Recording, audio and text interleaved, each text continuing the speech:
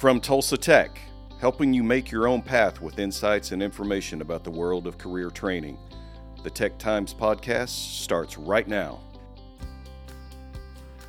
Welcome to this episode of the Tech Times podcast. I'm your host, Ryan Williams. This episode, we are continuing our tour of the Peoria campus, looking at our Medical Health Records Clerk program. To guide us through all the acronyms and more, I'm excited to be joined today by our instructor, Ms. Taylor Deatherage. Thanks so much for joining us. Thank you, Ryan. I'm glad to be here.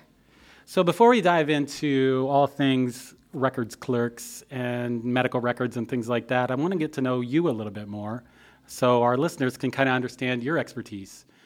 Tell us a little bit about your career journey. How did you make your path? Okay, so I did not come from education. I actually came from industry.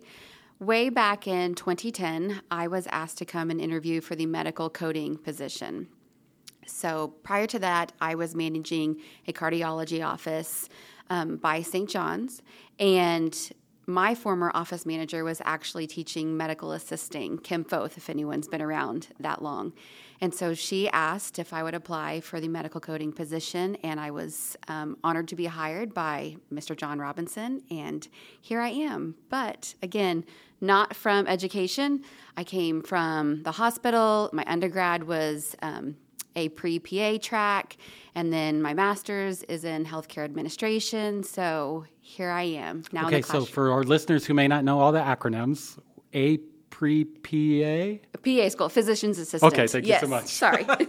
So, and what made it, so it sounded like you got started right out of college into industry. Yes. So Okay. I was actually, I did go through a training program when I was a freshman in college, and I became a CNA.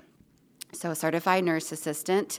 I recognize the value of continuing my education, but also working at the same time. So I went to school Monday through Friday, and then I worked weekend option at St. John's as a nurse assistant, and then as a unit clerk, and then as a surgery scheduler, and just kind of ventured all around the hospital. So you're kind of a Jane of all trades. I am. Oh, nice. Yes. So you said you had a little bit of influence, but what made it feel like teaching was the right move for you?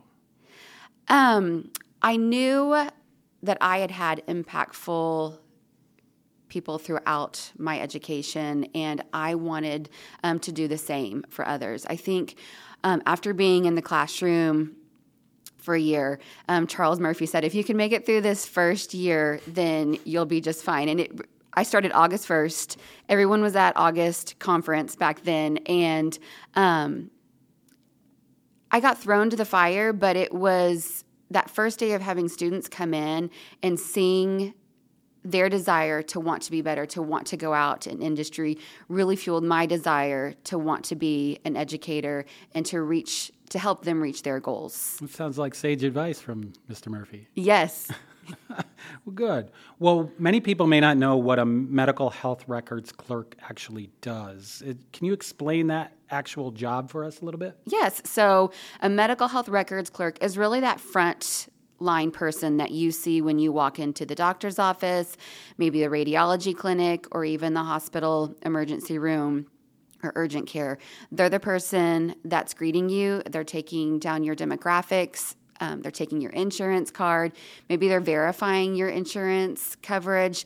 And it's really the very beginning of what we consider the revenue cycle for the medical field. It's really kind of your customer experience of the actual practice. They're the first face you see. They're a smiling presence. So yes. Very cool. We're going to take a quick break. When we come back, we're going to get a little bit deeper into the program and the skills that set students in this program apart.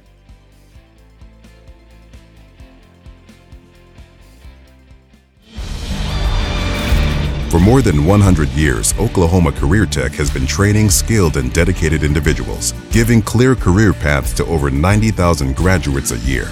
These individuals are the heartbeat of the Oklahoma workforce, serving thousands of companies, fueling this state's economy. Oklahoma is powered by CareerTech.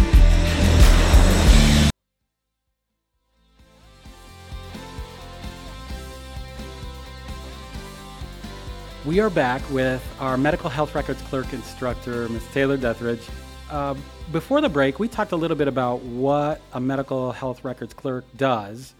What are a few of the top skills that future clerks need to do their job well? Great question. So customer service. I tell my students I want them to be the Chick-fil-A of the medical field. I want them to make their patients feel welcomed. A lot of times patients that are coming to healthcare facilities have a lot of anxiety and fear, and so they need to be that person that is providing a smile, that's providing warmth, and helping to ease that anxiety. What do you think that is in terms of why do patients come into offices with that much anxiety about? I think it's the fear of the unknown. And sometimes they're not coming to us under the greatest of circumstances. Maybe they have signs or symptoms that are leading to an acute or chronic condition that may provide a prognosis that is somewhat scary. And so we just need to be that person that makes them feel comfortable. Sometimes accessing healthcare is new or foreign to people, and so new experiences, again, create anxiety, and we have to be the person that kind of is the calm amongst their storm. That's so great. So our program is a 1-year high school program, but also a 5-month all-day adult program. Tell us a little bit about the components that go into the skill set that gets those folks out into the workforce so quick. Sure. So what we're currently working on, we're at the beginning of the program, and we are working on medical terminology.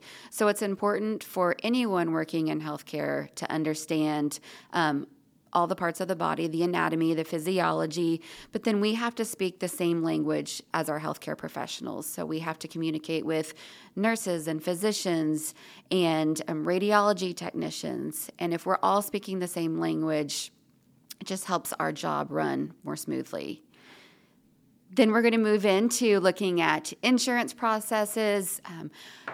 You go in, you provide your insurance card, they take a copy of the front and the back, and you never really know what's going on. But we're needing to build the claim to send to the insurance company to ensure that our providers are being reimbursed. Okay, I have a curious question. Mm-hmm. So do the insurance companies have the same vernacular as the medical offices? Mm-hmm. Okay, good. Okay, yes. Good, because that would be very confusing. So your students also participate in what we call CareerTech Student Organizations. Can you tell us a little bit about how they participate in those? Yes. So we just finished our elections for our officers, for our Business Professionals of America officers. And with the help of BPA and the State Department, all of our students and our programs up here that are business focused, so accounting, legal, and then myself, Medical Health Records, our students have finished their level 1 certification for BPA. So we know all things BPA. We know about the professionalism behind it, the service behind it. So we're excited to get our year started. We're heading down to Norman in October for our fall leadership conference, where the students are going to learn about their different roles within the program and hear from a great keynote speaker. Great. So then they do state contests or those types of, and then can move on to national contests. Yes. So state competitions will be in February, March, and then we'll look to head to Chicago at the end of April, beginning of May. What skills do they test in those type of competitions? So it really just varies. We like to find out what the students' interests are at the beginning. Specifically for my program, we are testing in medical terminology. Everyone takes that test. And then we also do patient billing and medical insurance. We do a little bit of ICD-10 coding. We do resumes. We have competitions in entrepreneurship and global marketing, and those kind of fan out into all over business topics. Cool. So we're continuing our tour here of the Peoria campus. Do you happen to have any fun facts or quirks about this campus that you're willing to share with the internet? So I just moved classrooms from my old medical coding classroom, and one day it was fall break, and the alarm went off for the intruder on campus. And oh, no. I know. We're all scared. But it was just they were, testing out the alarms. And I was deep into lesson preparation, and I thought it was real. And I used the bookshelves in my classroom to climb up into the ceiling tiles. So there's still a moved ceiling tile in that closet. I know your eyes. What a great drill for you. I mean, what a great way to have a realistic my instructors are like, where are you? Are you okay? And I come out covered in dust. But another great story, though, we got remodeled up here several years ago. And right before the remodel, though, it was another fall break, and it had been raining, and the ceiling collapsed inside of my office. I think it's a great story. Oh, no. It collapsed in your office? Yes, all over my desk. That's terrible. Yes, but look at our beautiful facilities we have now. Yeah. And my name, along with 3 other instructors, our names are written on the beam inside of the... Ooh, little trade secret there? Yes. All right. Yeah, it's hidden. Cool. One day when I'm long gone, That's right. they'll find it. That's right. Do you have any fun classroom stories from years past?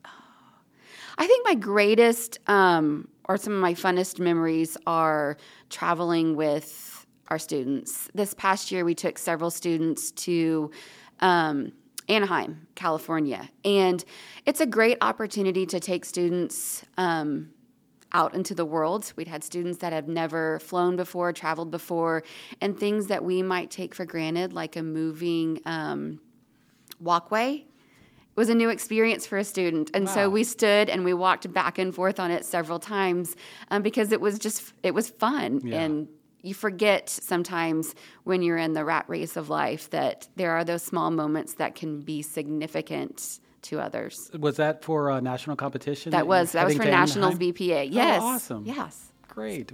Well, thanks so much for joining us here today on the Tech Times podcast, Taylor. We appreciate all of the information you were able to provide. Thank you. Thank you for listening to the Tech Times podcast. Be sure to subscribe so you don't miss an episode, and be sure to like us on social media.